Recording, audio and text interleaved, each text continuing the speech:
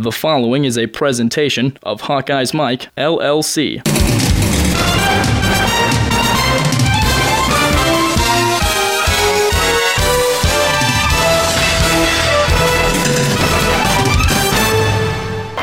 Kirk Ferentz has established himself as one of the best coaches in the country, but I think they'll be kicking themselves for burning that last time out when the play that they ran to get the fourth down conversion put them in perfect position for a quick spike after the quarterback sneak.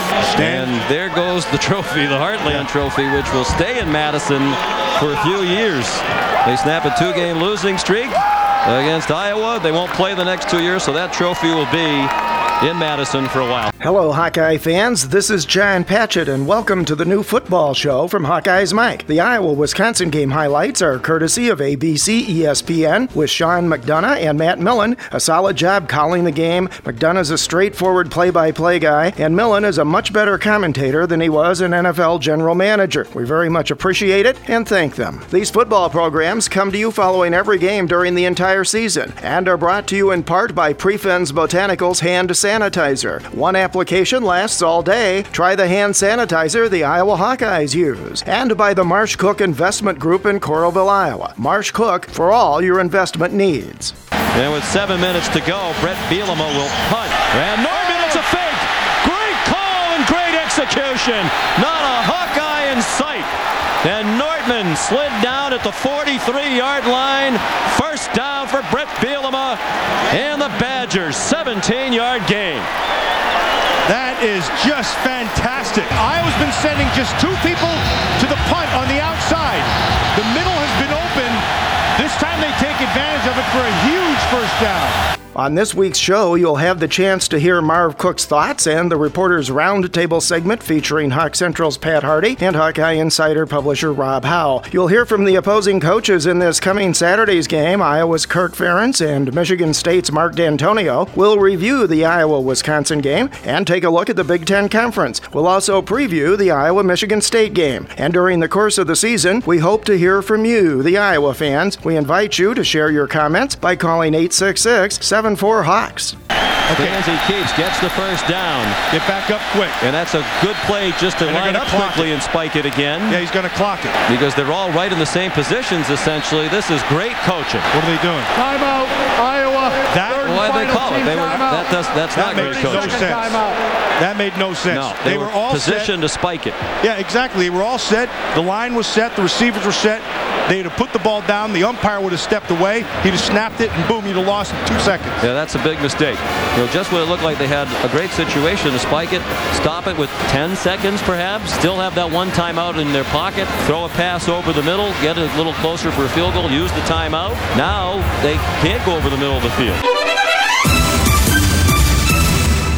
Out-coached, out-muscled, outplayed. In one of the biggest Big Ten Conference games so far this year, the Iowa Hawkeyes turned in their most mistake-filled performance, losing the game and the Heartland Trophy to rival Wisconsin 31-30 when they failed to score on the last drive of the game. For the team and its fans, this loss was devastating because the Hawks should have won the game if they would only have eliminated even one of their costly mistakes. Special teams were a disaster, taking 4 Iowa points off the board while setting up Wisconsin on short fields for easier scores. Special teams failures have been largely responsible for both of Iowa's losses this season. And while the defense came up with several big plays, it also allowed the Badgers to have too many long, time-consuming drives that culminated in touchdowns, including the game winner late in the fourth quarter after a Wisconsin fake punt deep in their own territory caught the Iowa coaches completely off guard. The brightest spot for the Hawks was the offense, at least until the last drive. Quarterback Ricky Stanzi had another outstanding game. Adam Robinson rushed for over 100 yards again, out-dueling Wisconsin's highly touted John Clay and James White. Iowa's offensive line was outstanding and really seems to be coming together as this season progresses. Receivers Darrell Johnson-Koulianos and Marvin McNutt had good games, both snagging TD passes, and tight end Alan Reisner had a solid performance with several big catches, including one for a touchdown.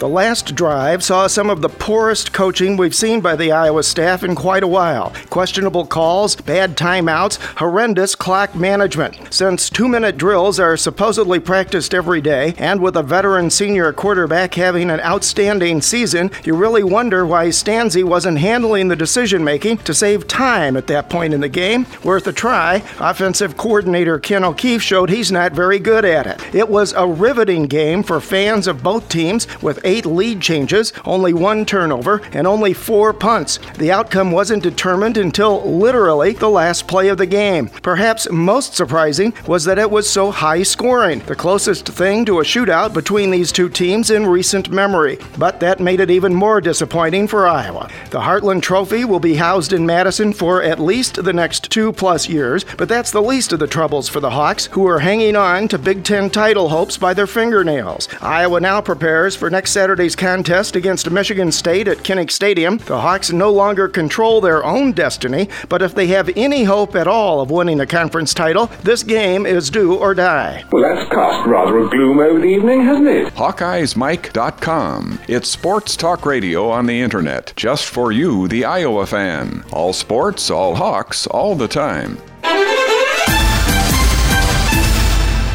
Last Saturday's loss by Iowa was the first of the season in Kinnick Stadium. The series with Wisconsin remains the Big Ten's tightest, now standing at 42-42-1. The earliest these two teams will face each other again is 2013. Both squads were very productive on offense, third downs, and in the red zone. DJK had 5 more receptions, including 1 for a touchdown, to move into a tie for first place on Iowa's career receptions list. He's had 5 scores in the last 3 games. He's the career leader in receiving yards, and he's now tied for 4th in TD catches. Quarterback Ricky Stanzi finished the game completing 25 of 37 passes for 258 yards and 3 touchdowns. Iowa's rushing TD in the first quarter, scored by Adam Robinson, was only the 4th rushing touchdown given up by the Wisconsin defense this season. Tyler Sash led the defense with 13 tackles, his personal high. His partner at safety, Brent Greenwood, had the 9th interception of his career, coming in the 4th quarter against Wisconsin quarterback Scott Tolzien, who otherwise played an excellent game behind his huge offensive line, and he did it without his 2 leading receivers. Instant replay was used 4 times in this game, mostly to Iowa's disadvantage.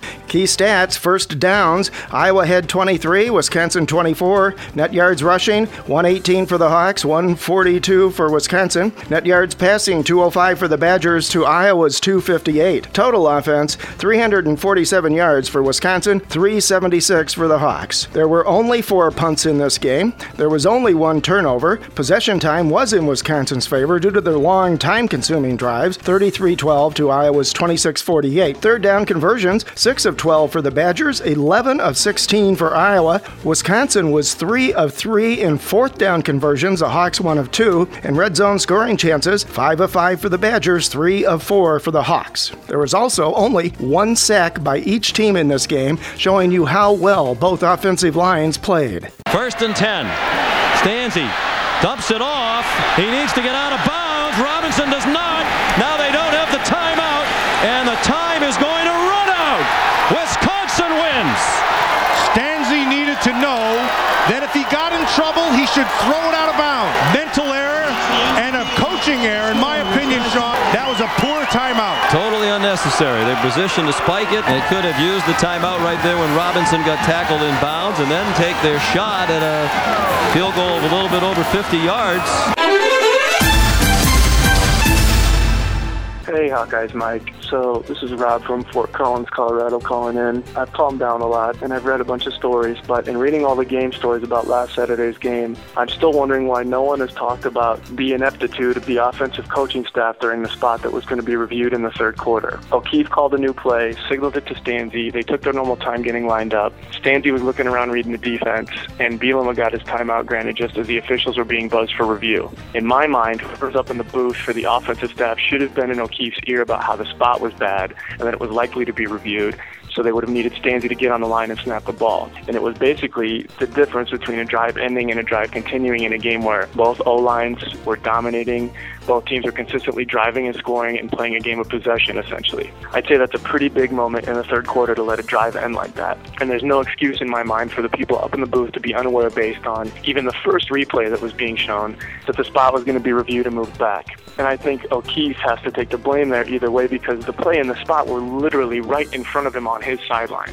And I, of course, don't know if the booth was saying something to O'Keefe, but he shouldn't look like he was aware of a need for urgency. He looked surprised when the officials blew their whistles, like he didn't know why they were stopping play, because the camera was right on him after they blew their whistles. And I'd say that's a potentially really pivotal moment in the third quarter. I know it's a lot to ask, but that's part of that staff's jobs. They make a hell of a lot more money than most other state employees do to get 100% of those things seen, done, and called down to the field headsets accurately. I'd also say that if anyone was aware the spot could get reviewed, it definitely doesn't seem like we have any sort of urgent or red, quote-unquote, play call for situations like that where O'Keefe and the sideline signalers immediately signal something into Stanzi that tells him that they need to line up in a basic offensive set and run some sort of basic, like, off-tackle play or a QB sneak or something to get the ball snapped before the officials get the buzz on the field and kill the play. O'Keefe has improved, I'd say, overall, in my opinion, on getting the plays called sooner in the play clock this year as a whole, but he still struggles, and I still don't understand why there are still these issues with this clock and game management after 10 years. That's all. Go Hawks.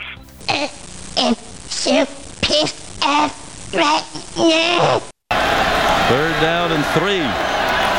Play action fake by Stanzi. Thrown short to Brett Morse. He lunged for the 30. Are they going to give him that mark? Kevin Claxton made the tackle. Looked like a pretty generous spot. And they're going to give him the first down. That was a very generous spot. If I'm Iowa, I try to snap this as quick as I can. Well, they should, because replay could stop it. Yep, and they waited too long. And they're going to have to punt now. That was poor awareness by the Iowa sideline. Following the review, the ball will be placed just over the 29-yard line. Fourth down.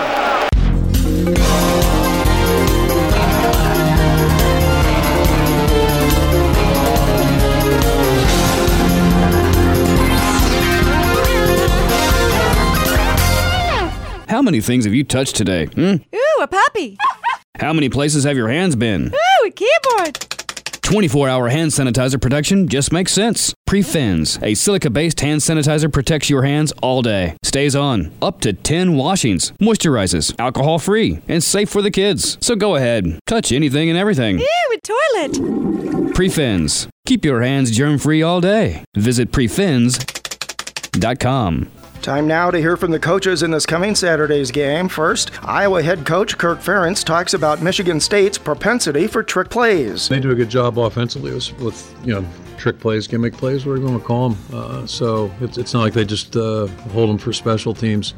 They threw the Wildcat pass against Michigan, but we saw that on the Michigan tape. So they're playing to win. They're not just throwing stuff out there. It's well conceived, and they do a good job executing it. And all those kind of plays, whether it's offense, defending their offense, or special teams, you have to be sound in your responsibility, and it's something we have to be very, very aware of. Ferentz was asked if Michigan State's offense is about as good as he's seen this season. We played Michigan the week after Michigan State had played, and looked to me like all three of those backs. I asked them if any of those guys could be on loan. We're not allowed to trade or swap in college, but they've got three backs that could probably be starting for a lot of people. They got three excellent backs. The guys up front do a good job, but part of the run game effectiveness is the fact that they can throw the football. They make you defend everything. So they've got the ability to run the football. They've got three excellent backs, and they throw it around pretty well too. And they got good skill players and good tight ends. So it's just a tough team to defend. You can't load up on one area. Ferentz talks about Adrian Claiborne and how upset Adrian was in the postgame press conference last Saturday. Well, I think he's done a good job, and I think Ricky Stanzi's done a good job. But both those guys, my concerns with them going into the season, they're totally invested,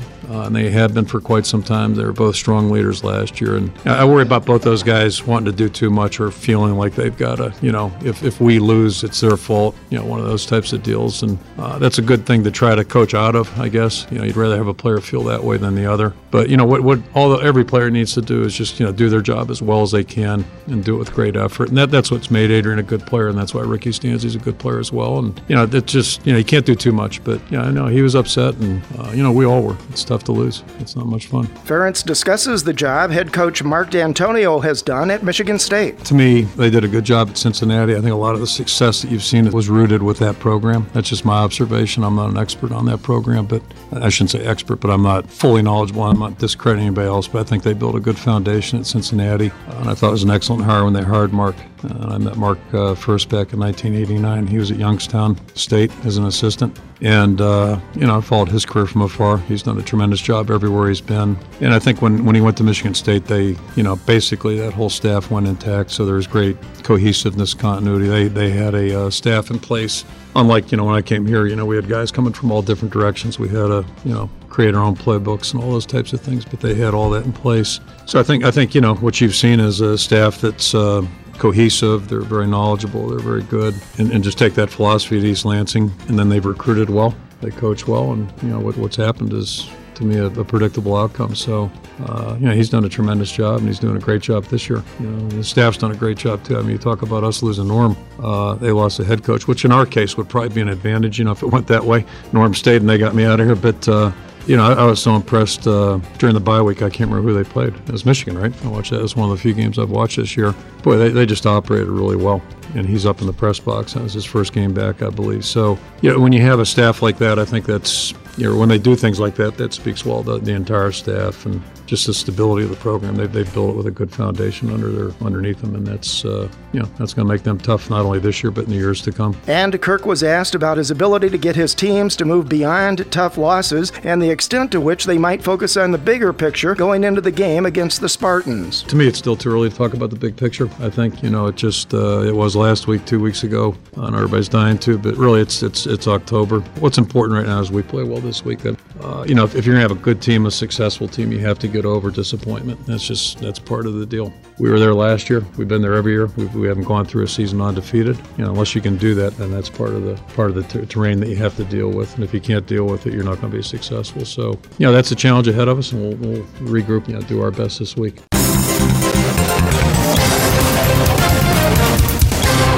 Michigan State head coach Mark D'Antonio is now back on the sidelines after suffering a mild heart attack following the win over Notre Dame earlier this season. D'Antonio was asked what lessons his team has learned from the last 3 games against Iowa and why these games seem so close. Well, when you look at the last 3 games versus Iowa, as you said, they're extremely close at double overtime, a 4th and 1 where we stopped when they were driving, and then last year when they were able to get it in at the end. So, but what we've talked about is same old thing. The margin between winning and losing is very, very small. The thing that was important is that we understand that we've competed to that level 3 times, and we've come up 1 win, 2 losses. But it's in us that we'll play well versus Iowa. And I think right now, we have a little bit of an edge to us as a football team. We're a confident football team, and then we're enthusiastic as well. And we'll prepare ourselves to go over and play well. D'Antonio talks about his young players on defense and their solid play so far this year. I think we have some young players, Hoover and Chris Norman and Daquez Denard, and even Johnny Adams didn't play last year, so he's played as a true freshman, but it's his second year as a starter after we redshirted him last year. You've got some young players like Dan France playing in there, and Blake Treadwell is only a sophomore, and our defensive ends, Corey Freeman's playing and looking pretty good, and then but we have a blend of young and old, and we sort of knew that as we played our younger players that the more experience that they got, the better that they would be towards the end of this first season. They're not young players anymore because we played 8 games. Their expectations are higher.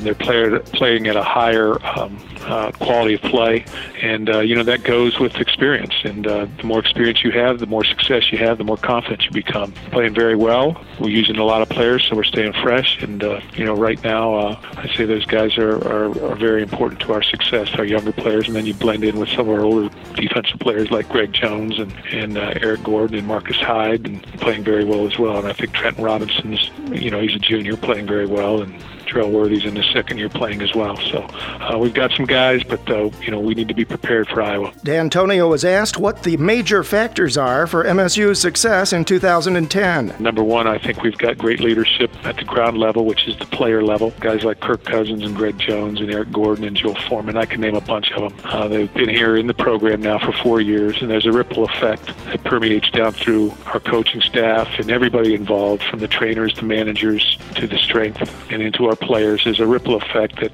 has occurred where we're confident and we've got an edge to us. I think that's one thing. Second thing is we've been at this for quite some time. We experienced a difficult season last year, a lot of close losses, some injuries and incident. And I think that adversity brings people together. I knew in February, I felt like, didn't know how many games we'd win, but I felt like we had a special group of young people, in winter workouts, and that's carried us through. And the third thing would be, the more you're successful, the more confident you become, and the more enthusiastic you become, and we want to have fun, and we've had fun with our games. We've got ourselves emotionally up for every game because we're looking forward to it. We're trying to have fun with this experience and not put pressure on ourselves here, just look for the next challenge. And I think there's something to that. Our guys need to play loose, they need to play and expect to win, and they need to play confident. That's half of it, at least half of it, maybe more. Michigan State did not leave the state of Michigan to play a game this season until last Saturday's contest at Northwestern. D'Antonio was asked about that and how much the schedule has been working in his team's favor. Well, the schedule certainly is worked in our favor in that regard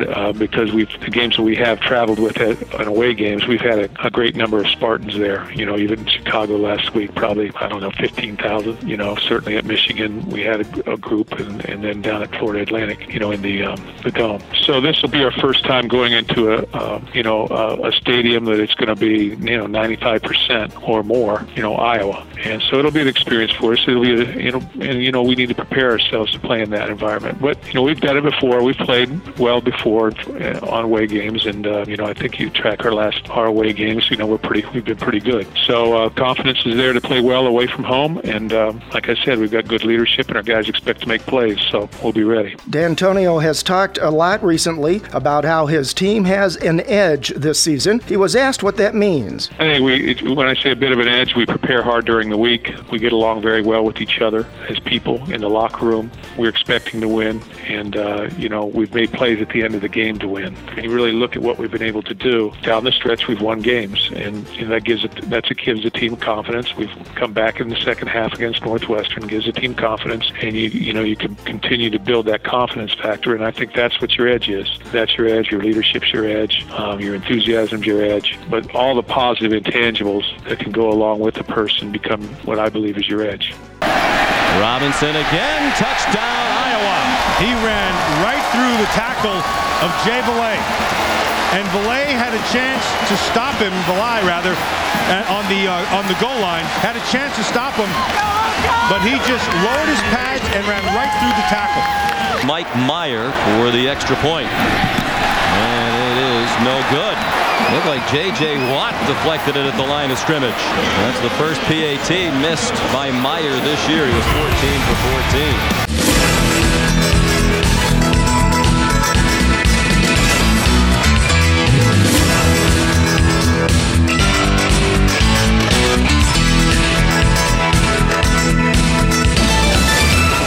We welcome back former Hawkeye and NFL star Marv Cook for his weekly stint on Hawkeye's Mike. Sean Patchett visits with Marv. Last Saturday, extremely disappointing, very exciting, probably the closest thing to a shootout that you might ever see in an Iowa-Wisconsin game. Yeah, more points than you think, but ultimately the game was kind of the way you thought it would be. It's a matter of who could run the ball most effectively, and you never thought it'd be who had the ball last would be the team that would probably be the winner. But a great college football game. Obviously, Iowa, you could make a case that they gave it away. They just had 5 or 6, miscues that you can't make in Big Ten games. Kind of an odd game in some respects. Only 4 punts combined for both teams, and a lot of long, time-consuming drives and just a few possessions for each team. That's exactly right. I mean, I kind of expected that a little bit just because I knew both teams would run the ball effectively and be able to do some things offensively. But they're sound defenses, so they try to eliminate the big plays. So that's kind of what happened, other than the botched special teams plays and the fake punt by Northwestern or by Wisconsin. How does the team go about trying to recover from this kind of loss, and what does a player have to do, and what do players expect from their coaches in this situation? Well, I mean, the thing is for Iowa is you still look up, and Coach Ferentz is right, and this is probably the best two-loss team in the country, and you still could make a case we're probably one of the top 15 teams in the country. You look and say, well, if we don't do one of the 6, we still probably win. If we don't get the field goal blocked, we're still in overtime. If we don't botch the snap and the hold, I'm not even sure the snap was that bad. If we don't botch that, we still kick. We kick a field goal, we win. And we jump off sides on a kickoff, which forces us to kick again, and they get 40 more yards of field position on the next return. I mean, those are just things you can't do and win against a great football team. As a former Hawkeye, how hard is it to watch a game like that one, the finish especially? Do you watch games now more as a fan or analytically as a former player? Is it a mixture of both? I guess I've always been a student of the game, and so I've always loved the strategy of football and how it all works, and what the concepts are and what you're trying to do and how you're trying to create mismatches and things like that. And then, clock management and all that stuff comes into it. Decisions as far as do you punt, do you try a long field goal, those types of things. So I'm always watching it from that perspective. So I mean, I guess I don't know if I'm watching it as a coach or a player or a former player or as a fan, but I'm always in tune to those types of decisions. Before we focus on some of the negatives, Iowa's offense played a really good game. It really did. I mean, Stanzi, I think, has just been incredible this whole season, and some of the play calling was actually really, really good. The play action to McNutt in the back of the end zone was a great play call. A lot of good stuff going on. So, and that's the hard part is when you play that well, you think you should be getting a W, and we didn't. On the offensive line as well, they're looking like they're really coming along now. The protection was phenomenal. I was kind of shocked that Wisconsin just kept rushing 4-3. I thought they would try to bring some pressure, but when you got an experienced quarterback, if you bring pressure and you don't get to him, you got massive problems in the back end. But I thought the protection was incredible all day, and even the sack that happened late was kind of just the pocket collapsed a little bit, and he tried to get out and make a play and just got tripped up. So I really wouldn't call that a true sack or a true breakdown. Iowa's defense continues to turn in big plays, but how do you explain what's happened in the last 2 weeks? Certainly not what you would expect from one of the highly ranked defenses in the country. Well, I mean, you face 2 pretty good teams now. We're getting in the our number 1 ranking on defense was against Eastern Illinois and Iowa State and some other teams, and so statistics from that standpoint aren't always the best indicator of just how good it is. It's a good defense, don't get me wrong, it's a great defense. I think we're really susceptible at linebacker right now. We're really thin there.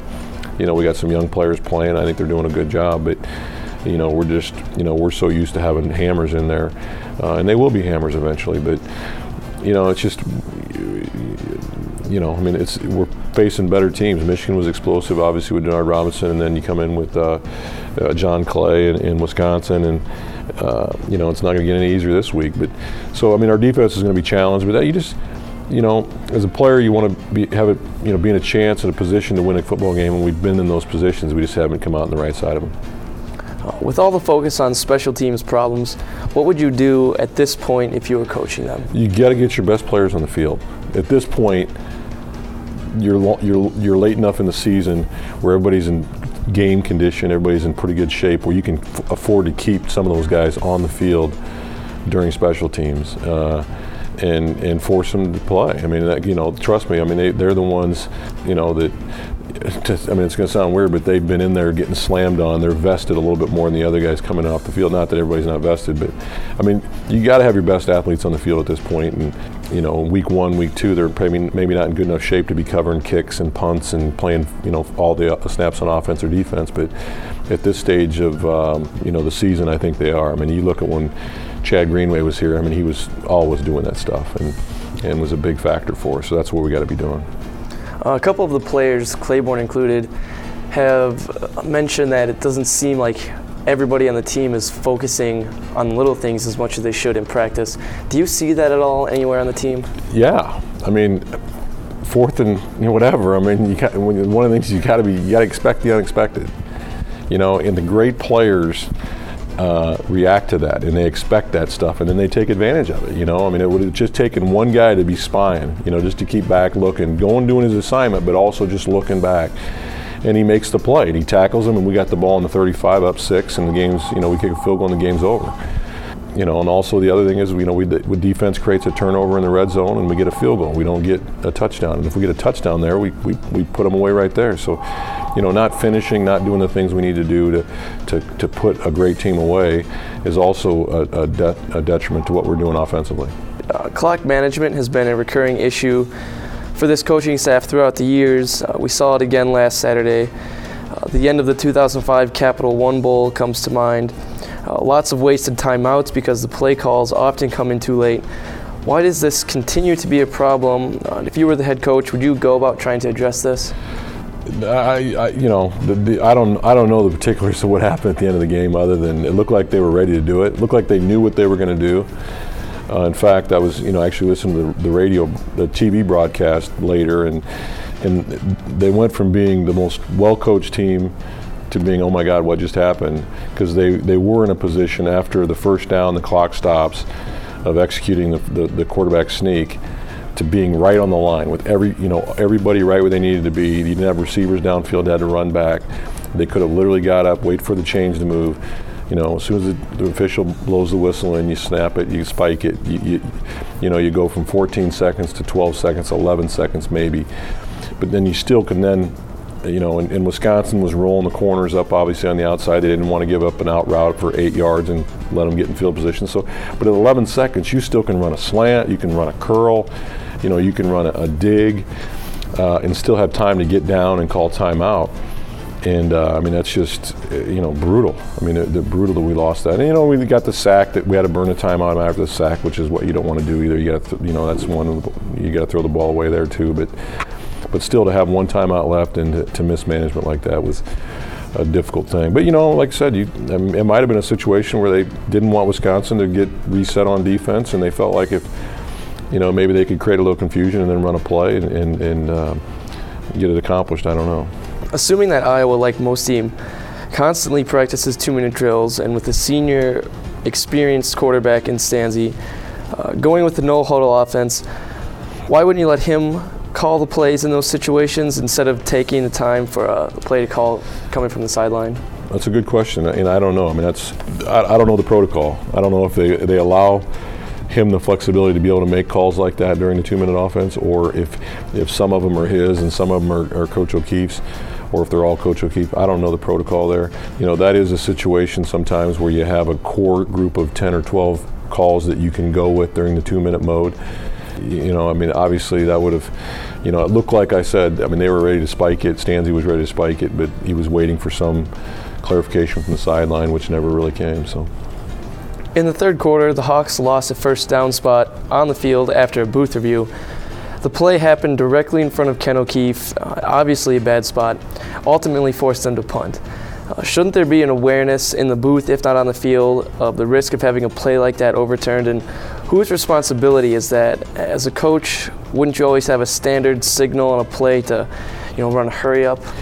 Yeah, I think that's another good question, and I'm not sure what the protocol is. I think the protocol may be to, it's a booth review.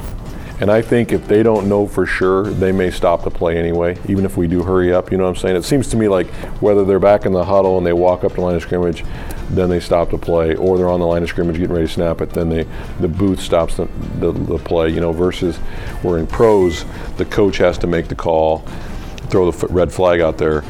He may not have a chance to look up and see the video. I think this is a Big Ten official sits up there and he's making the review. I don't know, that's another good question. You guys got me stumped today.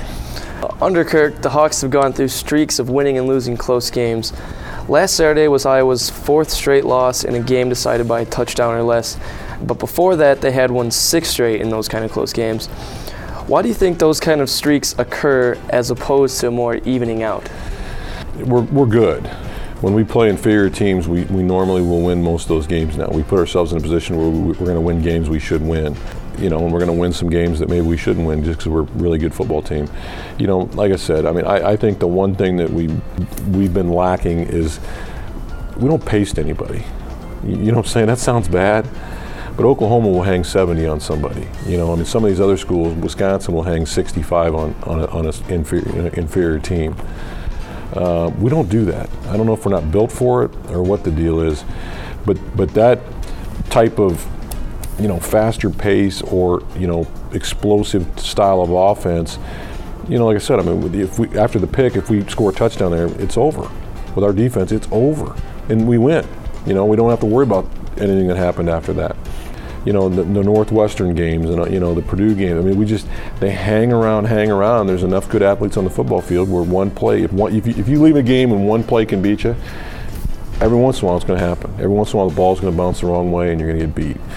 And until we learn to just finish people and put them away and you know, get up 30, and then we won't have to worry about some of those closer games. But we are a great football team. I have, you know, Coach Ferentz and the staff have done a good job of getting the right student athletes on here and put them in a position to be successful on the football field for the most part. You know, like I said, we're in a position now where they're making mistakes that are costing them right now.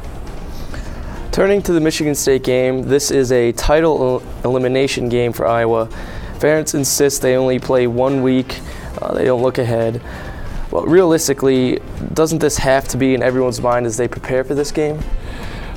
Yes, I mean, because I think the focus after Arizona was, no, let's go win a Rose Bowl. You know, let's go win a Big Ten championship. And you know, the greatest thing about a loss like Wisconsin is if you have a game like Michigan State right behind it. You know, you got a top 5 or 6 team coming in. I mean, if you can't refocus and lock in and get ready to go again, then there's something wrong with you. You know, I mean, because all it takes is a great victory, you know, and a dominant victory Saturday, and everybody's going to be looking at you as a top 10, 15 type caliber team again. So, you know, I mean, the challenges are right there in front of them. You're right. I think the Iowa still, for the most part, can almost control their destiny to some extent. I mean, you know, they can be co-Big Ten champs if they win out.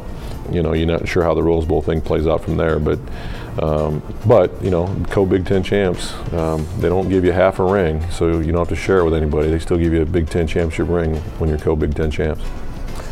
Both teams, again this week, have similar offensive and defensive schemes. They know what to expect from each other. What should we see? Well, it'll be a circled game for Michigan State after what we did up there last year. I mean, they're going to be highly motivated. They'll know the challenges that they have against our team. And, you know, I think they've got some stuff going on right now. They definitely got a little mojo working for them with the outcome they had against Notre Dame and some of these other wins. But, you know, that being the case, you know, we've got some pretty evenly matched teams in the Big Ten. I think Ohio State, Wisconsin, Michigan State, and Iowa are pretty evenly matched. So, you know, it's going to be 2 good football teams getting after it again. It's going to come down to making plays. You know, it's going to come down to, you know, making the positive plays and eliminating the negative plays and making more of the good ones and less of the bad ones. There's a lot of conversation about how much alike Michigan State's 2010 season is like Iowa's last year. Mark D'Antonio has talked about how his team has an edge that is making the difference in these close games. What does that mean to you? Well, I think he's right. I think when he first came into Michigan State, they lacked a little discipline. You know, they would make penalties at the wrong time. They would do, you know, they would do things that hurt them and cause them to lose football games. And now they're not making those mistakes, and that's helping them win football games. And it's a direct credit to the head coach and the way he's been. And obviously he's had some medical conditions this year, and it's obviously united that team to some extent. But they're good. I mean, they got talent. They've always had talent. And, you know, I think they got the right mix. They got an experienced quarterback. They got, you know, 2 or 3 really good running backs. They run the ball effectively. They got really good tight ends that can block and catch. And you know, so offensively, they're going to pose our defense a good challenge. And then defensively, they're solid. You know, I mean, they're pretty darn good. But, you know, I still think if Iowa just takes care of their business, we've got really good, skilled guys right now. And they're tough to guard. I mean, DJK and McNutt and Reisner and Stanzi and Robinson and those guys, I mean, it's a good group of guys. And so we're hard to defend. So I mean, it's an interesting matchup. It's somewhat similar to Wisconsin. I do think Michigan State can throw the ball a little bit better. I think their backs are a little bit more explosive than Wisconsin backs, especially with the one being out. It's going to be a great football game. You know, if it's there, How quickly will you be able to tell if the Hawks have a hangover from last week? You'll know, I think, fairly quickly. I mean, I think you'll know within 2 possessions offensively and 2 possessions defensively, where we're at.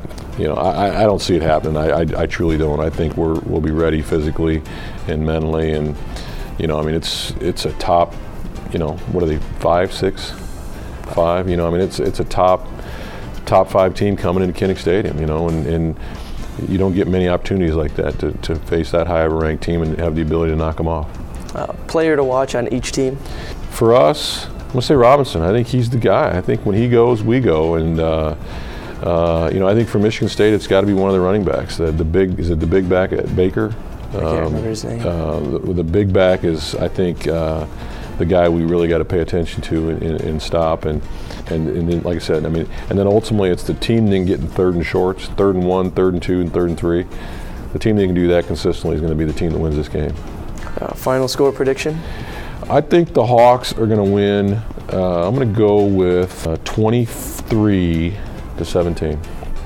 All right. And before we finish, last weekend after the show we were done recording, we talked a little bit about the environment at Kinnick Stadium and fans' influence on a game. Can you reflect on that a little bit? It's huge. And we talked about it a little bit before here. It might have been the loudest I've heard it. Saturday at times, and just, it's amazing. It can have a huge impact. And imagine trying to block Adrian Claiborne when you can't hear the snap count. So you have to look in and see the ball when it's snapped, and then try to go find him again if he's shifting around and moving around. It's very, very difficult for an offense to manage in that type of atmosphere. And especially if a team's passing a lot. And you're trying to pass that, and that's more difficult than run blocking. I think that's where Wisconsin was able to overcome a lot of that. Was just they were coming downhill, running the football.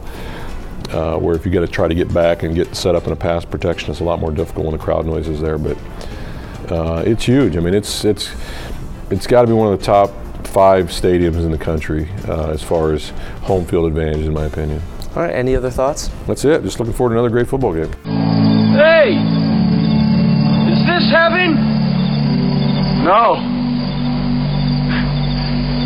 It's Iowa. Reisner, the tight end, motioned and then reset. And he is open in the flat. Touchdown, Iowa. Johnson Koulianos was not the intended receiver, but he was the intended picker and did a great job of picking off the defender on the inside, which allowed that throw to the flat for 6. Officially a 3-yard touchdown pass to the tight end, Reisner. Hello, good evening, and welcome to the middle of the film.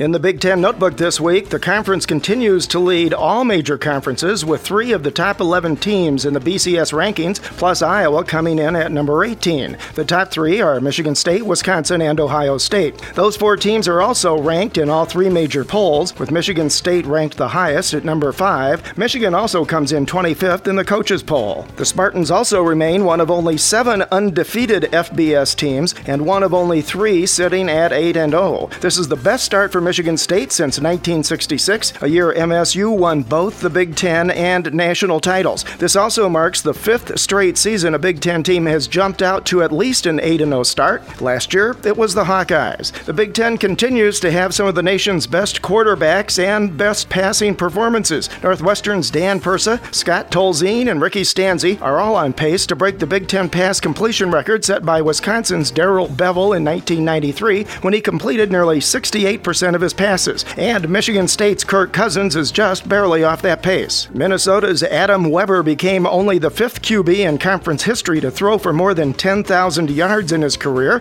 The others were Purdue's Drew Brees and Curtis Painter, Northwestern's Brett Bazinet, and Iowa's Chuck Long. One other note, Big Ten administrators are apparently struggling in their attempt to come up with names for the 2 new conference divisions. They are working under a timetable articulated by Commissioner Jim Delaney, who wants the names unveiled by by early to mid-December. There appear to be no obvious choices and no good suggestions so far, especially since the conference made a non-geographical decision. I'm not sure why they should be hung up on not calling them East and West, even if it doesn't quite reflect reality. If they can still call themselves the Big Ten with 12 teams, why not the East and West divisions? Still the simplest idea.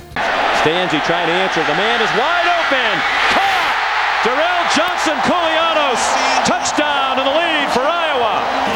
It all started with the protection, Sean. It's been the story all game long. This offensive line has given them all kinds of time, and it was 6 quick. Darrell Johnson Koulianos. A 45-yard touchdown reception. Iowa has the lead. Time now for our Reporters Roundtable with Pat Hardy and Rob Howe. You can read Pat's articles and columns in the Iowa City Press-Citizen and on Hawk Central. You can check out Rob's features at HawkeyeInsider.com. Sean Patchett talks with Pat and Rob about last week's game and this Saturday's contest. Huge game at Kinnick Stadium last Saturday. We'll get to the mistakes and other issues later. But who would have thought that two mirror-image teams like Iowa, Wisconsin, both with very good defenses, would put a combined 61 points on the board, and there would only be a combined 4 punts during the game? Yeah, I wouldn't have predicted it because I think I predicted 24-16 last week on this podcast. You know, that's the way it went. And it wasn't really a result of a lot of turnovers, or even though there were special teams miscues, there weren't a lot of big returns and things like that. They were long marches up and down the field, and that's the way things turn out sometimes. Obviously, both teams were able to do what they do well on offense, and I would not want to be in practice for the defensive players this week at either program. I think the Iowa defense was the one unit of all the units that didn't live up to the hype. I mean, if it's as great as everyone says it is, to me it allowed way too many long, methodical, time-consuming drives. That opening drive, even though it resulted only in a field goal, took 8 minutes off the clock. The first quarter was more than half over before Iowa even got its offense on the field, and I think that set the tone. The Wisconsin line just started asserting itself, and that never really changed, even though they did not get 400 yards total offense, or I don't think, did they even have much over 100 yards rushing? It just sure seemed like they were controlling the line of scrimmage, and Tolzien had all day to throw, and it was just, I don't know, I just think the Iowa defense struggled a little bit more than I thought it would. I mean, I had them winning 20-17, so obviously. I know it's often hard to sense in the press box, but the atmosphere in the stands was incredibly electric. Certainly one of the most exciting and riveting games in recent memory. Yeah, I heard that from people after the game that said it was one of the loudest they've ever heard Kinnick. Unfortunately, for those in the press box, we have no idea that that's going on. We can't hear anything. And if it's not going to be loud and alive for that game, it never will be. I mean, this was the perfect scenario. 2 top 15 teams, former Iowa player coaching a border rival. Just a great situation, unfortunately, just for the fans who came there to provide that atmosphere. Although there were a few more Wisconsin fans. I think there were more than 5,000 Wisconsin fans. I think a few Iowa fans made some money and sold some tickets because there was more spatterings of red throughout there than I'd seen in a while. But it was still it was a great crowd. But that's come to be the norm at Kinnick now. How do you explain this many mistakes, especially on special teams, this far into the season? Well, if we're just looking at special teams, you know, Kirk talked about this yesterday. They've had some injuries. They're playing a lot of freshmen, true freshmen, especially on kick coverage. And it's just one of those things. You know, they've had these issues in the past, 2002, 2005, where they've had to put guys like Bob Sanders and Dallas Clark, who had already established themselves as starters on the field, back on special teams because they've been ineffective. But it's a mental thing. I don't know. You know, I heard Christian Ballard and Adam Robinson both allude to this yesterday, that maybe guys, and Claiborne alluded to this on Saturday, that maybe guys aren't practicing as hard as they need to, or focusing on the little things in practice.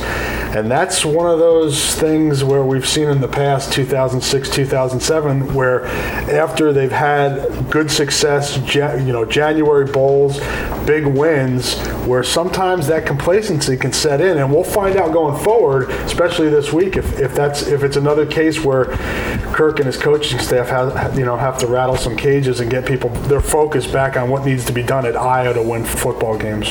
I think it also showed, I think the youth thing that Rob said's key, because, I mean, poor Don Shumpert, he was the one who jumped off sides. He was part of the front line there that kind of got burdened on that punt return, but I thought, or on the fake punt, I should say. I thought it was interesting, though. Kirk went out of his way to say that Don Shumpert's going to be back out there, and I think they like this kid. I think he made an aggressive mistake on the offsides, then he was hesitant after that. But the thing that keeps screaming out about this team is I don't think they know what their kicking game is at all. They feel partly because they haven't had to do it much, and that doesn't just mean Mike Meyer. That means the snapper, the holder. To me, everything right now is the jury's out because how many field goals have they cooked this year? 5? Have they attempted? Is he 3 of 5? I've lost track. Something like that. I mean, they've taken like 5. They've probably kicked fewer field goals than any team in the country for reasons that that's just the way it's worked out. So I think what happened Saturday was one of those got muffed by a high snap just because they haven't done it much. And then they've had 2 PATs blocked. And that's just issues up front. I don't know if it's the same. Well, I watched the replay of the one the other day on Watt. Vandervelde tried to chop. And it didn't. He walked right over. He missed. Yeah, they just missed. Sometimes physical. That's a veteran guy. That's a veteran guy who just physically got beat on that one given play. Had they ended up winning 30-24, the special teams thing would have been a major issue, but it wouldn't be just this big dagger in the heart of everybody. But the defense couldn't make that last stand. And to me, I still think that is the most telling thing about that game is this defense twice now against Arizona and now against Wisconsin has had a chance to make a late game stand. One to push a game into overtime, the other to win it. Haven't been able to do it. To me, I think nobody at Iowa will probably approach this subject, but to have 5 true freshmen and then a redshirt freshman in Shane DeBona on your kickoff coverage. That's too many. To me, that says there are sophomores and juniors or guys that aren't regular players that haven't advanced enough or earned enough trust to be on those special teams and climb. You look at a guy like Tyler Nielsen, that's what all he did until this year, and that's how a lot of guys work their way up into regular roles. And for whatever reason, Kirk does not have confidence in those guys, and he's using guys that have been on campus for 2 months. And I will say they do miss Bruce Davis on special teams, and he was somebody they had put him back on there. They missed Tarp. They do miss some guys, but still, you just kind of figured the program was beyond these types of issues. We focus so much on Norm Parker's absence and the impact, if any, that's had on the defense. It appears that assistants Phil Parker and Darrell Wilson have been largely responsible for running the D. Given the fact that Wilson is also the special teams coach, is it possible that Parker's absence may be creating issues for Wilson in trying to coach the special teams? I will just say that having Norm not there obviously doesn't help. It obviously gives more responsibility for the coaches. Maybe Darrell Wilson is being stretched in 2 different directions more than he normally is, having to focus, but I still say that only goes to a certain. I mean, coaching was not the reason Don Shumpert jumped off sides. Don Shumpert jumped off sides because he's inexperienced and was excited. Some of the stuff, now coaching, I do think the fake punt, but that's from the head coach on down. They all got, I don't think having Norm there on that, I don't think Norm would have been the only one yelling fake punt, fake punt. I don't think it helps, but I don't think you want to keep using Norm as an excuse because then it can really become dangerous. And Lester Erb also coaches special teams. Yeah. He's the running backs coach. So, I don't know. I think I'd put more credence into that idea if Norm had been on the sidelines and been right in, had his head in practice and on the field the last few years. But since he started to, battle this diabetes thing, he's been in a golf cart. He's missed action before, missed time before, and we haven't had these issues. So I think that may contribute to it, like Pat said, a little bit, but I think it goes well beyond that. And if you watch Norm when he's healthy, he's not an in-your-face coach who's real demonstrative and emotional on the sideline. He's pretty to himself. He doesn't say a lot.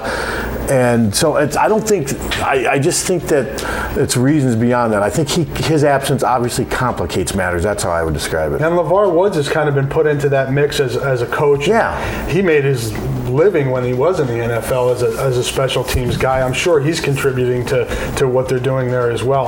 You want to have your defensive coordinator around, and maybe that does lessen the pressure on some of these other assistants, but I don't think that's enough to lay the blame solely at that. Clock management problems have been a recurring theme for this coaching staff over the years, sometimes more glaring than others, like last Saturday's game at the end. You have the finish of the 2005 Capital One Bowl. Either O'Keefe or Frentzen know the rules are plain, blew it, but the miracle catch to win the game covered that up. And hardly a game goes by, or even a half goes by, where the play call gets in so late that the Hawks have to waste a timeout, or it gets in late enough that the quarterback doesn't have time to change the call at the line. Can we talk generally about those issues on a whole and what the root problems might be for that? A lot of these questions, I think, have come off of my message board, or they're just common questions because it seems like these are the discussions that we've had. You know, last year at Michigan State, I think they managed the clock pretty well at the end of the game. I think when a loss comes like this where it's so obvious at the end of the game that things should have been done differently, it magnifies the situation. I'm sure in the 12th or 13th year this coaching staff's been here, there have been times where they've really managed the clock well at the end of a half, you know, in certain situations, you know, with timeouts remaining where they've had to do different things to manage the clock. I agree. I've seen, you know, the Drew Tate era seems like that was when plays were being sent in slowly from the sideline because he let you know that was happening. It's just the way they're built. This coaching staff has strengths and weaknesses like every other coaching staff. That time management just seems to be one that sticks in people's craw. If it's the worst thing they do, you know, maybe it costs some games here and there, but I also think they're strong enough in other areas to give themselves a pass on maybe when some of these things do pop up. And I think the fact that O'Keefe has been accused of being too conservative throughout his stay as Kirk's offensive coordinator, to me kind of fuels the clock management stuff too. There are already frustrations resulting from that, and then you combine with the fact that sometimes in those last minutes they do seem to freeze a little bit, and they do seem to they don't sometimes play with a sense of urgency, and I think people kind of just all kind of throw it all together like, oh, they're just so built on what they're doing. They're so stubborn in what they do. They're not even going to change when the clock's melting down. But I still say the thing in that last drive that hurt them even more than the timeout was Stanzi taking an 11-yard sack. I mean, that just, to me, that's twice now he's done that. In fairness, he has admitted that both those times were unacceptable. You just would like to think your fifth-year senior quarterback would be beyond that, but you'd also like to think that your 12-year staff would be beyond having clock management in such a big game. But they had a bad day at the office Saturday. Like Rob said, sometimes you just don't always perform it. I think Kirk pretty much admitted that they blew it. They just pretty much, and he blew it. It all falls on him. They just didn't do it right. I mean, we all make mistakes. I mean, I put mistakes in my stories all the time. That just Brett Bielema had a better day at the office than Kirk did Saturday. I think Kirk would admit that, probably not to a room full of reporters, but I think if he got the self-deprecation thing going out big time yesterday, you know, and he played it, and he got a little defensive, and his answers were short, and then he made remarks about, well, maybe if we didn't have me around, we'd be better and stuff like that. But I think he knows that they just didn't get the job done Saturday. The fake punt obviously was a huge issue in that game, but the reason that Bielema had to execute a fake punt there is because he burned 2 timeouts earlier in that quarter. So if Iowa figures it out that it's going to be a fake punt and stops that, Bielema's kind of screwed because he's got 1 timeout left and he's trying to come back. So both sides were making mistakes. Bielema just out-executed and out-thought them, you know, at the crucial times. Bielema loses that game. That's 3 in a row against his alma mater. They're basically out of the Big Ten race, 2 games behind at that stage. A lot was just riding on that thing, and things worked out better for Brett. A couple of other issues that haven't really been discussed. First, in the third quarter, on the third down play that was literally run right in front of O'Keefe, Brent Morse got a very generous spot, ultimately overturned on replay. Why wouldn't either of the coaches in the booth, being Ken's ear or Ken himself, know to get Stanzi to run a quick play to prevent time for the booth to buzz down or for Bielema to call a timeout? I think it all falls back on what that's just the kind of the way they operate. They're so deliberate and methodical in everything they do sometimes. It's almost like they're robots. And I think, we were all saying in the press box, you better get this play off, you better get this play off. Some people on the sidelines had to have been saying that. And for some reason, the play just didn't get in there. Ricky didn't get lined up. There's time for Stanzi seems kind of methodical and deliberate back there where he's just not real quick, whereas Drew Tate was always like ready to crouch down and get behind center and take a quick snap. Ricky sometimes seems like he's just, we'll get to it. We'll get to it when we can. And yeah, that was one to me. That was a big play because that cost them. They ended up having to punt, and I think Wisconsin went down and drove and scored on the next possession, if I'm not mistaken. It feeds into, maybe more of how they're built. It's their personalities. When they get into those harried situations where they need to make a quick decisions, like Pat said, their personalities may just not be wired to, okay, we got to hurry up, we got to do this right now, and it doesn't work out that way. And I mean, through the years, we've seen that as a pattern, that maybe they don't think as well as some other coaches do on the fly. And you know, Kirk's one of his greatest things is the fact that he doesn't panic, but there are times where maybe not panic, but just getting a little excited and getting things going. And I think maybe there's times where I'd love to see Kirk turn on the sideline and say, let's get that play go, but you just never. It's almost like he's so detached from the play calling that's taking place, he doesn't want to interfere and what have you. But yeah, I just think it's who they are, and sometimes it burns them. But the other issue was offensive play calling immediately after Greenwood's interception late in the fourth quarter. You have the ball deep in Wisconsin territory. Touchdown pretty much puts the Badgers away. All the momentum's on Iowa's side. Their passing game had been shredding the secondary all day long, yet they run an off-tackle play for no gain. Ultimately, they only get 3 points out of that.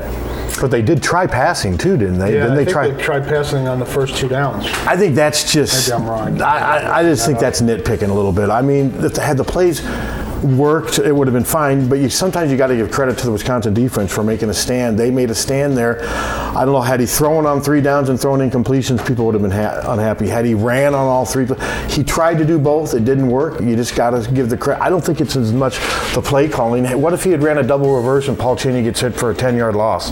That's happened before, and people said, why try to not be conservative then? I just think with the play calling, I just think that's being too nitpicky. Didn't they try a pass before they messed up that field goal attempt? I'm pretty sure they did. I mean, they were down in the red zone on the other side during that series, and they tried to throw it in the end zone on 3rd down, and I think then Donahue messed up the snap. Yeah, their unwillingness to throw is not why they lost Saturday. They were more than willing to throw. Switching gears to look at the defense, the last 2 games now they have given up 59 points. In the past 2 games, 522 yards to Michigan, 347 yards to Wisconsin. You talked about the several long, time-consuming drives. Yet the Hawks beat Michigan. They should have won against Wisconsin. Can you assess the play of the defense at this point and talk about what you think is going on there?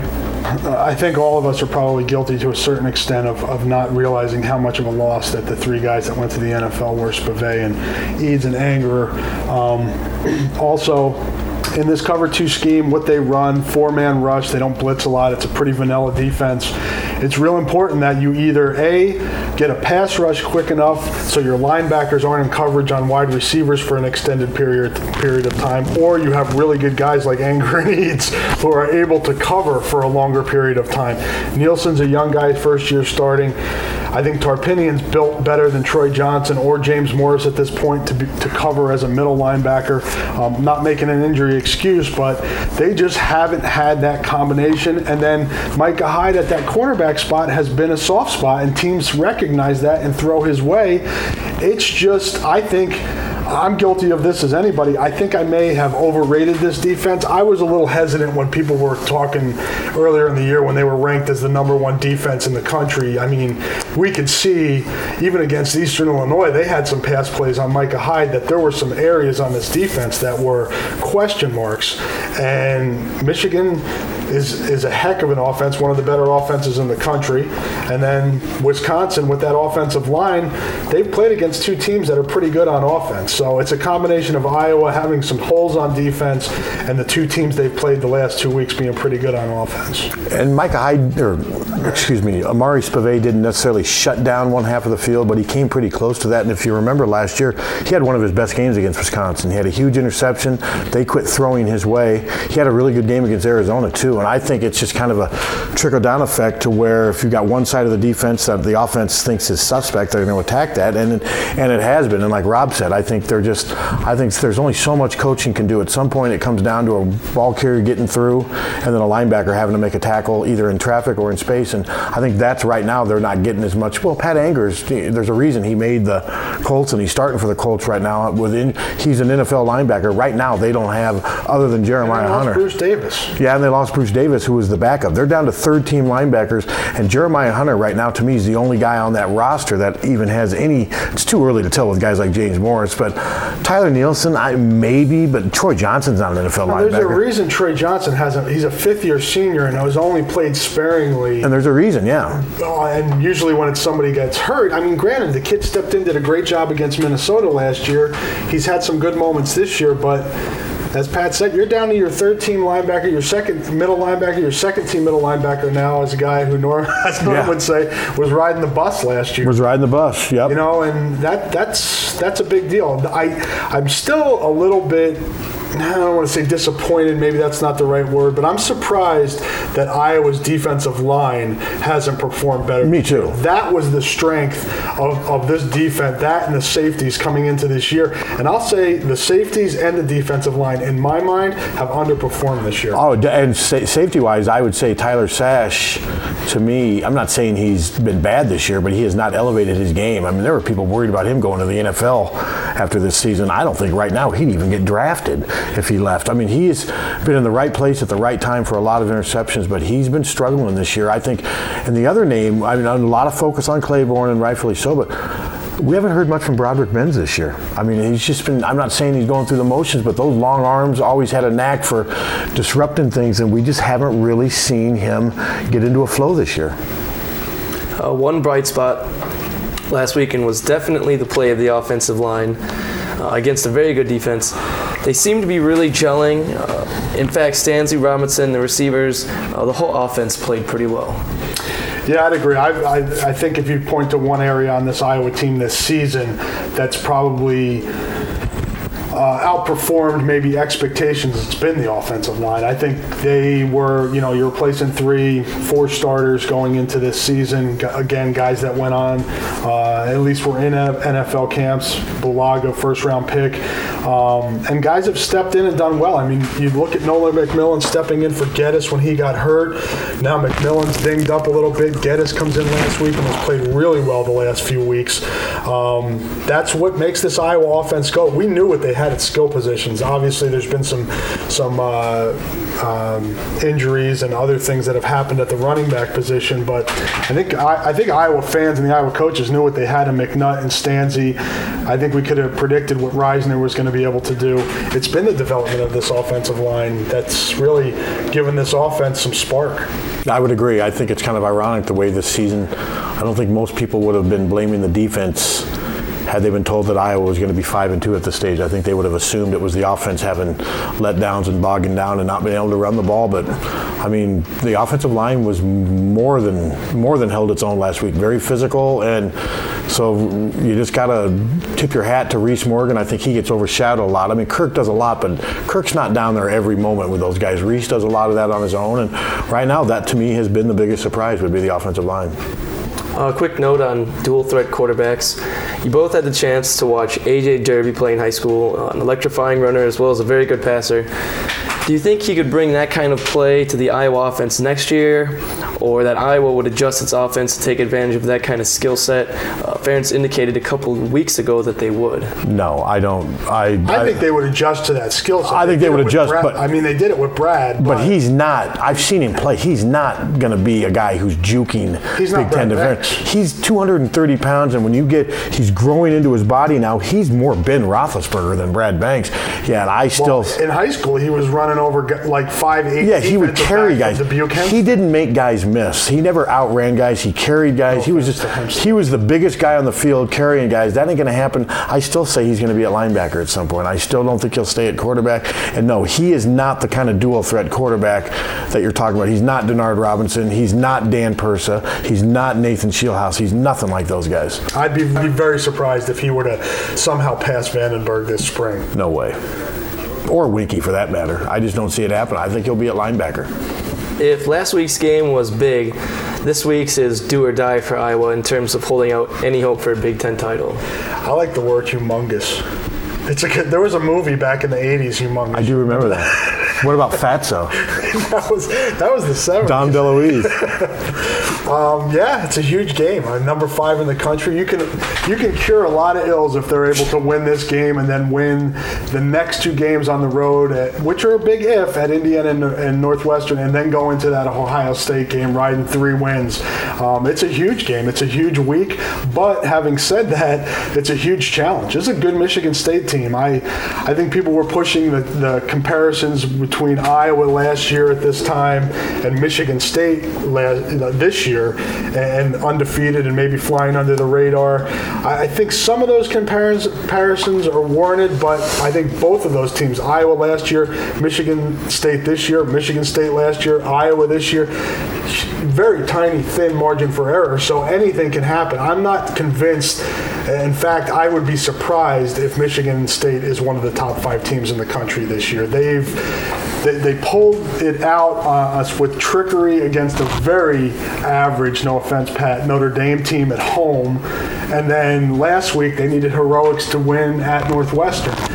If Iowa plays well and eliminates the mistakes that have hurt it this year, certainly a winnable game. They're favored by 7 points in Vegas, Iowa is. So that tells you all you need to know right there what the guys that make money off college football think about this matchup. And I'm convinced that Michigan State's not going to run the table, but I'm also convinced that they can beat everybody else on their schedule. So this is the game. I think Iowa can too. And I think Iowa can. This is the game where I think this is Michigan State's Ohio State. What this game is to Michigan State, what Ohio State was to Iowa last year in a lot of ways. Although I think winning at Ohio State's tougher than winning here. I know Iowa fans would kill me to hear me say that. But this is Michigan State's toughest game, and I think Iowa's going to win this game unless Adam Robinson gets hurt. If Adam Robinson gets hurt, everything changes. Then it's over. Because then I don't know, would they? I don't know. There are other things that could happen. Yeah, there are other things, but I think that if Stanzi shows up. Yeah, if Kent Stanzi shows up. But if Adam Robinson goes down with an injury in the first quarter, then all of a sudden does Marcus Coker carry the ball 25 times? No, I don't think so. I think they change their offense out of necessity.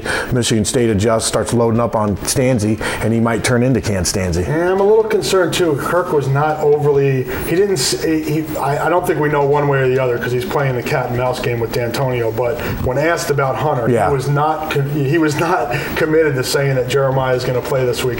If you're looking at maybe Nielsen, maybe Morris in the middle, you move Troy Johnson or Tillison or Johnson in the middle with Tillison on the outside. That group of linebackers with a quarterback that's as precise as Kirk Cousins, that could be a long afternoon. And these are tough running backs they're going to be tackling too, all 3 of them. Ferentz has generally been able to get his teams over bitter losses. What do you anticipate in regard to this Saturday? Same. I don't think anything's going to change. Kirk pretty much said nothing's going to change. I liked it when he said they're not going to switch to a 2-5 or a 5-2. They are what they are under him, and it's worked for the most part. And I think the main thing with Kirk, if you look back after seasons, you'll be like, wow, it's amazing how he stayed the course during that time when it would have been easy to do this or that. I don't think much is going to change. I just think they're going to try to play better. Yeah, I agree. I think, if they needed to get the attention of his players with the number 5 team in the nation coming in. And they know enough now. They looked at the film Sunday and saw how they cost themselves a win against Wisconsin. If they go out and make those same mistakes against Michigan State and it costs them, then you know that it's something deep-seated and the season could be in jeopardy. Most important players to watch for each team? Well, I'm always going to say Stanzi every week just because he's the quarterback. And defensively, I'm going to say whoever starts at middle linebacker for Iowa. I'm not sure who that's going to be. And then I'd also say whoever backs up Jeremiah Hunter if he doesn't play. I think they're running I think there's going to be a lot of tackles in between the defensive line and the secondary. A lot of tackles that could either be 3-yard gains or if you don't tackle right, 6 or 7-yard gains. I think that's going to be a big part of the game right there. And then for Michigan State, Kirk Cousins, if he has an off day and he misses open targets, that could really help Iowa. But I'm going to say him. And then for their defense, you could pick so many people. Whoever guards Durrell, because I think Durrell is the one guy when Iowa needs to do something. He's been pretty productive. I think I read where he's got 8 touchdowns in the last 5 games, something like that, as a receiver, which is unheard of. And he came into the season with 7 touchdowns. Yeah, and he's already doubled more. He's got 8 this year. So I think whoever's on Durrell, if they can kind of shut Durrell down a little bit, I think that would be huge. Yeah, and I'm going to say the linebacking core for Iowa in conjunction with defensive line getting pressure, as we talked about earlier. the quarterback from Arizona, his name escapes me. Nick Foles. Nick Foles. Or Foles. Foles. Tolzian, Cousins. These are experienced quarterbacks that will not get rattled, and if you give them time and the linebackers can't stay in coverage, they can pick you apart going up and down the field and finding holes in that zone. And Cousins, Chappelle next week, Persa, the quarterbacks that they're facing, if Iowa's defense doesn't figure out how to get some pressure on the quarterback and take away some of those underneath things on their defense, these are quarterbacks that are going to cause them some problems. I would say Iowa offensively, it comes down to, can Adam Robinson hold up against this physical defense, and can the Iowa offensive line continue to do what they've been doing and open up some holes for him? Because I think Iowa's going to need to run the ball in this game. Michigan State will do some things in terms of blitzing and pressure that will force Iowa to be able to think on the fly, and that's going to take time, so that offensive line's going to have to give Stanley some time. Final score predictions? I've got Iowa winning 23-20, but I don't feel good about it yet. But I wouldn't feel real good about Michigan State. I think it's a complete toss-up. Yeah, I haven't thought about the score again coming. I need to do that. You have Iowa winning? This podcast. Yeah, I have Iowa winning by probably 3 to 6 points, somewhere in there. I think it's going to be, what did we say last week? First team to 20 wins. Yeah. Actually, Iowa wasn't Iowa the first team to 20? Yeah, they were the first team to 30. Yeah. Well, I think this week it's going to be the winner will be in the 20s. That's what I think. I can see 27-24, 24-21, somewhere in that neighborhood. Any other thoughts? I'll say, just from a message board standpoint, and I know Pat hears it from people around town, I'm surprised at how hard people are taking this Wisconsin loss and really not being able to get past it. Well, I think that just shows you how many people thought this team was going 12-0 or 11-1. I don't think people even. I took a lot of crap for picking Iowa to go 9-3 back in June, July. Hater, delusional, idiot. I just think people bought into this too much. I mean, if you look at Iowa's last two bowl victories, they did not beat a good team, either one, I don't think, at South Carolina or Georgia Tech. I think there was maybe some false hope created there, and I think people failed to take into account that sometimes you lose close games. I don't think this team's any worse in some ways than last year's team, but it just hasn't. I mean, had Marvin McNutt dropped that pass last year, they wouldn't have been in a BCS bowl game. That just shows you the margin, and right now they've crossed over the margin for error on the bad side, and I just think, like Rob said, I think it's just the devastation of people saying, wow, this ceiling's barely half over, and they've already failed to meet my expectations. My advice to you, start drinking heavily. You better listen to him, Flounder. He's in pre-med. 3 receivers now, and Robinson the lone back. They faked it to Robinson. Man open! Touchdown, Marvin McNutt! Remember earlier when Wisconsin pounded the football, got down inside the 5, went with play action for the score? Mirror image. Same design, same result. HawkeyesMike.com. Just for you, the Iowa fan. All sports, all Hawks, all the time. www.hawkeyesmike.com. Call toll-free 866-74-HAWKS.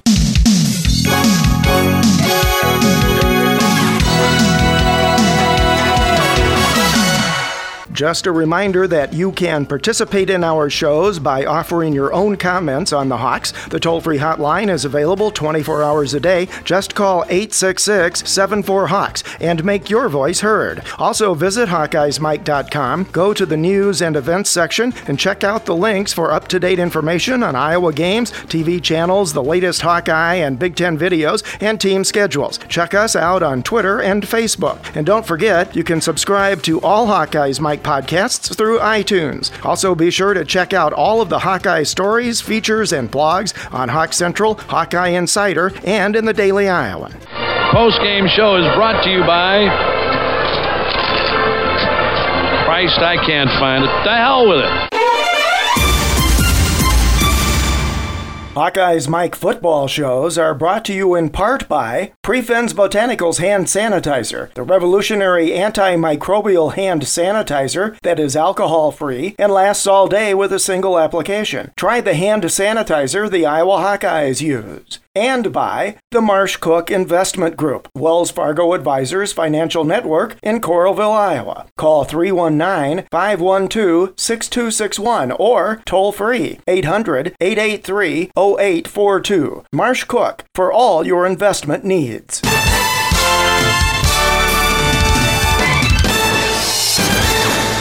18th ranked Iowa hosts number 5 and undefeated Michigan State in Kinnick Stadium Saturday afternoon, and for Iowa, it's a title elimination game. The Hawks win, and they're still in the hunt for the conference crown. Lose, and they need to focus on just becoming bowl eligible. There is no more margin for error. The Hawks come into this contest with a 5-2 record, and Michigan State at 8-0 reminds many observers of Iowa's team from a year ago. This is the 42nd game in this series, which Iowa leads 21-18-2, but these games are almost always close and very physical. Witness last year's contest and last-second win by Iowa in East Lansing. Part of the reason is that both teams continue to run similar offensive and defensive schemes, emphasizing a balanced run-pass approach on offense and an aggressive defense. The two schools are close statistically in many national rankings on both offense and defense. Kirk Ferentz is now 86-57 in his 12th year as Hawkeyes head coach.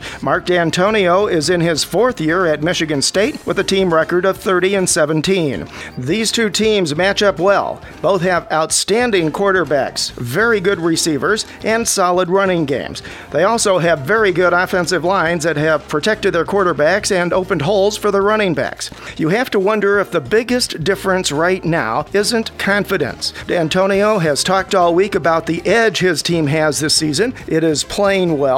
It's winning close games. It's running a lot of successful trick plays at key times, and it has a great deal of confidence. What's Iowa's confidence level right now? Another key will certainly be which version of Iowa's defense shows up. The one that played very well through the first 5 games and was regarded as one of the best defensive squads in the nation, or the one that surrendered gobs of yards and points the last 2 weeks to Wisconsin and Michigan. It's getting tougher by the week, too, for the Hawks because injuries are beginning to take their toll at the linebacker positions. Meantime, the Spartans' defense has been solid all season. In every Big Ten game they've played this year, MSU has held their opponent's offense under their season average, and it has consistently shut down star offensive players. That leaves special teams. Michigan State has very good ones in every phase, and they effectively utilize trick plays when they need to. Iowa's special teams have been on a roller coaster at best, and last weekend was certainly a low point. Things need to change fast for the Hawks to even have a chance in their remaining games. You can't be holding your breath literally on every single special teams play. Let's also hope last Saturday was an aberration in terms of coaching by the Ferentz staff. It's not often you see them outcoached and make multiple critical mistakes in a game, but that was the case last week. The coaches need to bounce back this Saturday too. Perhaps the most important factor this weekend will be Iowa's psyche, how well they have recovered from the heartbreaking loss to rival Wisconsin. Ferentz coached teams have typically been very good at this, but last week was especially tough. For some strange reason, Iowa is favored by a surprising amount by the odds makers in Las Vegas. Let's hope they know what they're doing. If the Hawks win, they should feel pretty good about themselves as they go on the road the following 2 weeks to play Indiana and Northwestern before returning to Kinnick Stadium for another huge game against Ohio State. Win Saturday and then win out the rest of the regular season, and the worst Iowa will do is tie for the Big Ten title. Lose, and one of the most promising seasons in Iowa football history will truly be on the brink. Nothing is over until we decide it is. Was it over when the Germans bombed Pearl Harbor? Hell no! Sherman? Forget it, he's rolling. And it ain't over now. Scott Tolzien threw it up for grabs, and it is intercepted by Brett Greenwood. Tolzien had been making good decisions right up until that point. He thought he had Isaac Anderson in the back, but Brett Greenwood read the eyes of Tolzien flawlessly and makes the play. First turnover for either team in a back-and-forth game like this. Each team has led 4 times. One key mistake could be fatal. Our thanks again to ABC ESPN for the game highlights this week. Thanks to our regular contributors Marv Cook, Pat Hardy, Rob Howe, Sean Patchett, and Rob Patchett. We hope you've enjoyed this Hawkeyes Mike podcast, that you'll come back for more, and that you'll participate by phoning and making your own voice heard. Call 866-74-HAWKS. It's all Hawkeyes all the time on HawkeyesMike.com. One passion, many voices. Nice work, everyone. Sharp broadcast. Really good. Everyone on the floor as well. Really a lot of hustle. I liked it.